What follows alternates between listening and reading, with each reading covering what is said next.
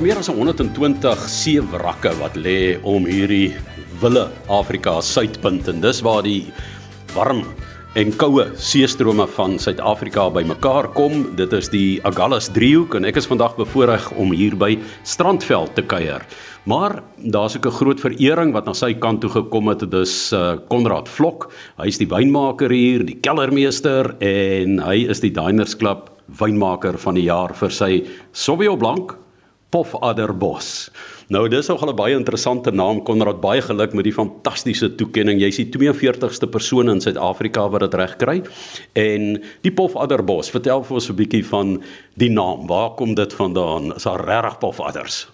Ja, Johan, daar's definitief regtig pofadders. In die meeste wingerdname kry maar hulle name van as ons in die wingerd werk en die span werkers kom maar uitgehardloop en skree, meneer, daar's 'n groot pofadder. En dan toevallig het ek een somer wat ek die druiwe gepluk het om te monster, het 'n pofadder my hondjie gepik daar. Hy het dit darm oorleef, maar daarvan af was dit definitief die naam Pofadderbos. Ons het dit die wingerd so gedoop en hy sal so bly, want daar's pofadders algemeen en ek sal ook, deesdae het ons hier in die Strandveld 'n redelike probleem met veldmuise, of 'n nagmuis, wat tonnels grawe in die wortelsone. So as ek nou 'n pofadder hier in die tuin kry, dan sal ek nou omvang, saggies in 'n groot kartondoos laat inseil en dan sal ek hom gaan vrylaat in daai tonnels van die nagmuise. Dan is dit nou my biologiese oorlogsvoering wat ek teen die nagmuise hou. Vertel vir ons hoekom jy dink. Daar was 'n paar ander bekende Suid-Afrikaanse wynmaker. Julle was op 'n kortlys van 6 en hoekom sou jy sê het hierdie wyn jou die wynmaker van die jaar van Diner Club besorg? Ja, Johan, Sauvignon Blanc is mos nou regtig my groot passie vir jare lank al wat ek met hierdie spesifieke wingerd die wyn maak en ek dink dit is so 'n unieke stukkie grond wat daar is met die geel yster ferrikrietklip op die klei, dat daai wingerd, dis eintlik die wingerd wat eintlik vereer moet word. Ek as wynmaker het net die druiwe, soos sê, geguide, as ek nou so kan sê, tot in die bottel. Die wyn self, het staan vir my regtig uit. 2021 was 'n jaar wat die produksie baie laag was, maar slegs 3 ton per hektaar vir ons gegee. En daai gekonsentreerde druiwe het net ongelooflike gekonsentreerde wyn gemaak met sterk aspersiegeure, wat ek dink net vir meeste mense so uitstaan, bo die ander wyne. Daar's altyd 'n bietjie geluk ook by, as mense in so iets kom. Maar met die bietjie geluk het die wyn homself, daai mineraliteit wat mense laat dink as jy oester eet en jy byte 'n stukkie skilp raak, hy souterige mineraliteit wat so tipies is van ons area, saam met die romerige aspersigheid. Ja, ek dink dis wat die wyn laat wen het. En so titseltjie boegoe ook op. Daai boegoe definitief, kom ons maar sterk deur by ons. Meeste mense, oorseese mense weet nie as ons van boegoe praat wat dit is nie. Hulle praat van black currant leaf, wat hulle dan nou op die wyn sal optel, maar vir ons wat hier in die berge stap, in die Boland, en weet hoe ryk boegoe, jy sal sommer onmiddellik, hy spring uit jou glas uit, en dis maar net een van die geure wat in Sauvignon Blanc ontwikkel, in 'n sekere area. Ek praat met Conrad Vlok, hier so by Strandveld, maar Conrad Vlok, dis mos Sutherland en Calvinia se mense daai. Hoe het jy hier beland? Watter pad het jy geloop om uiteindelik hier wonderlike wyn te kan maak? Ja, Johan, my pa het gelukkig gedink dis beter vir ons om in Durbanville groot te word as in Sutherland. En in Durbanville op skool het ek al die geleentheid gehad om al die eerste nagpers te doen by die bure se wingerd, wat ons dan al hier matriek al vir ons baie goeie wyn gemaak.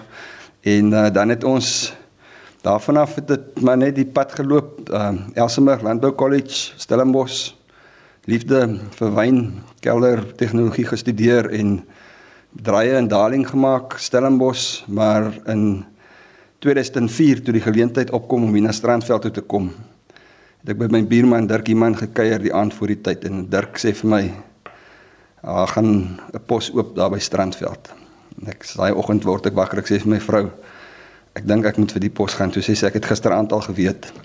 En hier sit ons nou, 19e seisoen later, baie gelukkig, familie, kinders groot gemaak hierso, by die Adamastor omgewing. Ek is baie bly oor die skuif wat ek gemaak het. Waar kom die first sighting vandaan? First sighting is die naam wat ons glo, toe Bartholomeus Dias hier omgeseil het, lang gelede, 1488, het hy die eerste keer die suidpunt van Afrika gesien en ons glo dis Harry's first sighting of the southern tip of Africa. En dis dan ook waar ons dan nou ons groter reeks wyn is die first sighting wyne en dan die wyne wat meer area spesifiek is dan ons Strandveld Wynmaker wat dan nou meer na 'n spesifieke grondtipe sal verwys of 'n wyn wat bietjie uitstaan, wat meer 'n enkel kultivar is.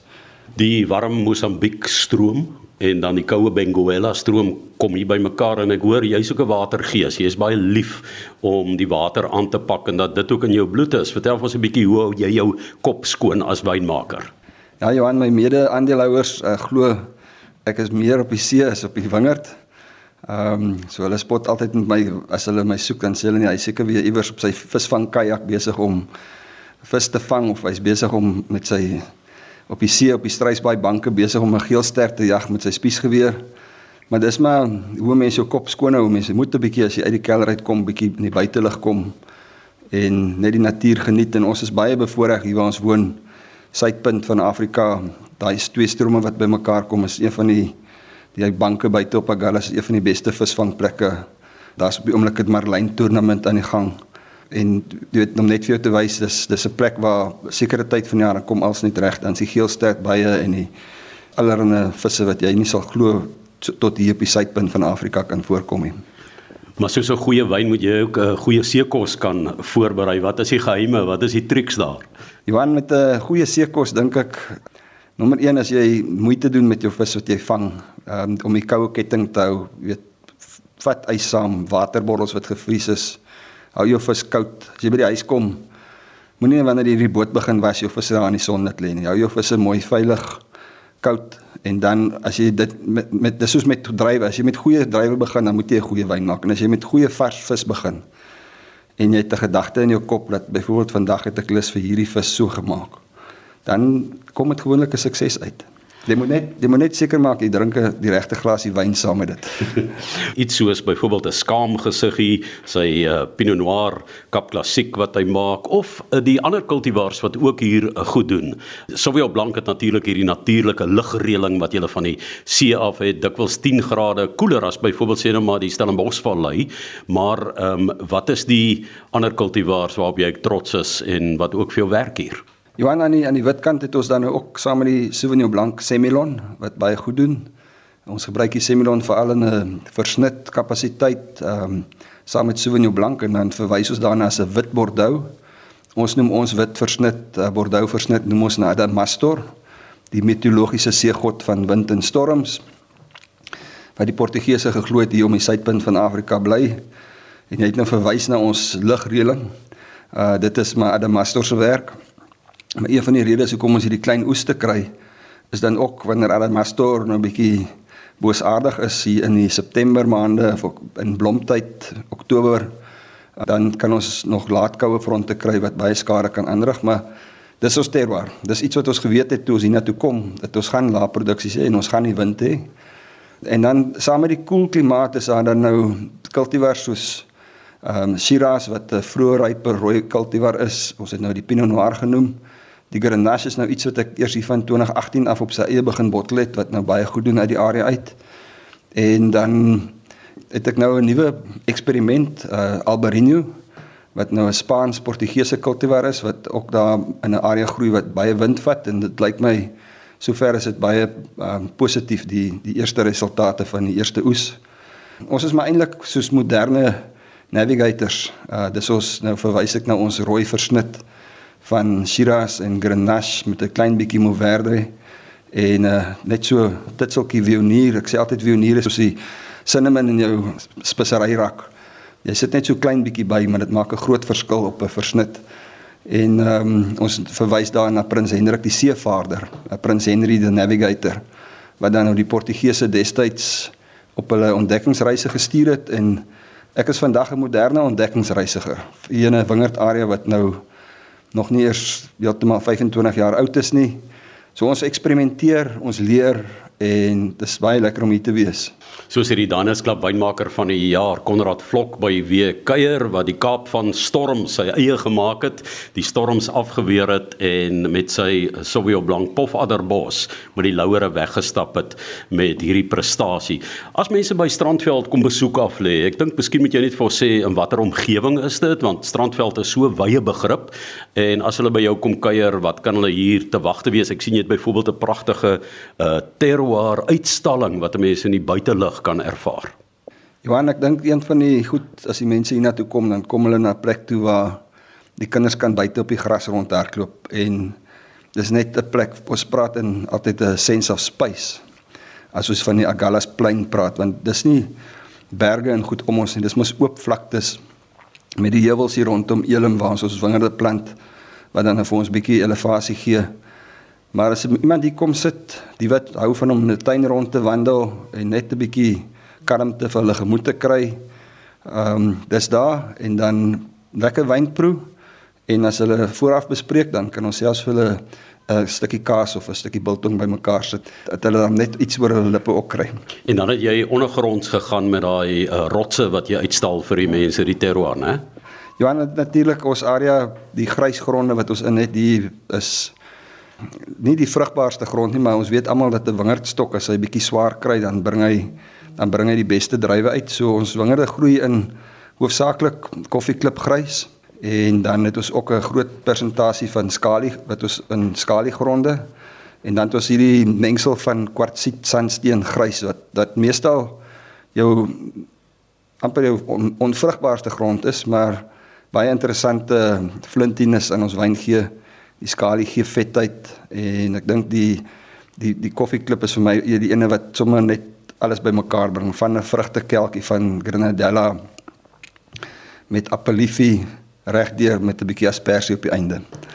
Ons sê vir jou baie geluk, Diner Club 'n internasionale handelsmerk, en jy by Strandveld as wynmaker van die jaar, Conrad Vlok, wel gedaan. As mense meer wil uitvind en by julle wil kom kuier, 'n draai kom maak, want jy kry ook oor hierdie vlei lande die gevoel van die Serengeti, as jy hier afkyk in die vlakte, die pragtige damme, die piknikterreine wat julle hier het by Strandveld, die tuine en die produkte wat julle lewer, is so eie aan die omgewing, en is so bietjie uit die stad uit, so 2,5 uur, 3 ure se ry, en dan kom jy hier uit, as jy die pad vat van Caledon na Adamastor, dan swaai jy weg, en hier's pragtige besoekpunte hier, ook daar na Gansbaai se kant toe, Baardskedersbos, net om julle lus te maak vir die tipiese wêreld in Adamastor, en al hierdie vuurtorings wat jy ook kan besoek. Wat is julle webtuiste as mense wil gaan loer, en met julle in verbinding tree, of wil kom kuier? Ons webtuiste, Johan, is www.strandveld.co.za. En julle het ook blyplek hier? Ja, Johan, ons het kothuise op die plaas, 2 kothuise wat mense kan by bespreek. Dan kan hulle nou, ek sê altyd vir iemand, as jy regtig die Strandveld wil ervaar, dan moet jy 'n nag hier slaap. Want as jy net in die dag 'n besoek aflewer, partykeer in die dag gaan waai die wind 'n bietjie, en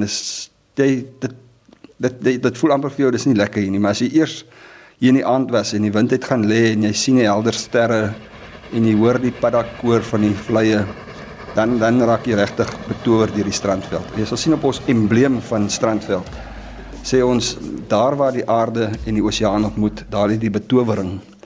En ek dink regtig, as jy eers hier was, en jy hierdie betowering ervaar van waar die land en die see ontmoet, en die naggeleide, en ons is nou so bevoorreg, nou in die nag skielik, dan hoor jy 'n seekoei roep, of jy hoor 'n oink oink van die blouwille beeste, wat die onder die huis wys. So ja, dit is regtig, op die stadium is dit 'n baie spesiale plek. In the middle of the night, I go walking in my sleep, from the mountains of fame, to the river so deep, I must be looking for something sacred I love.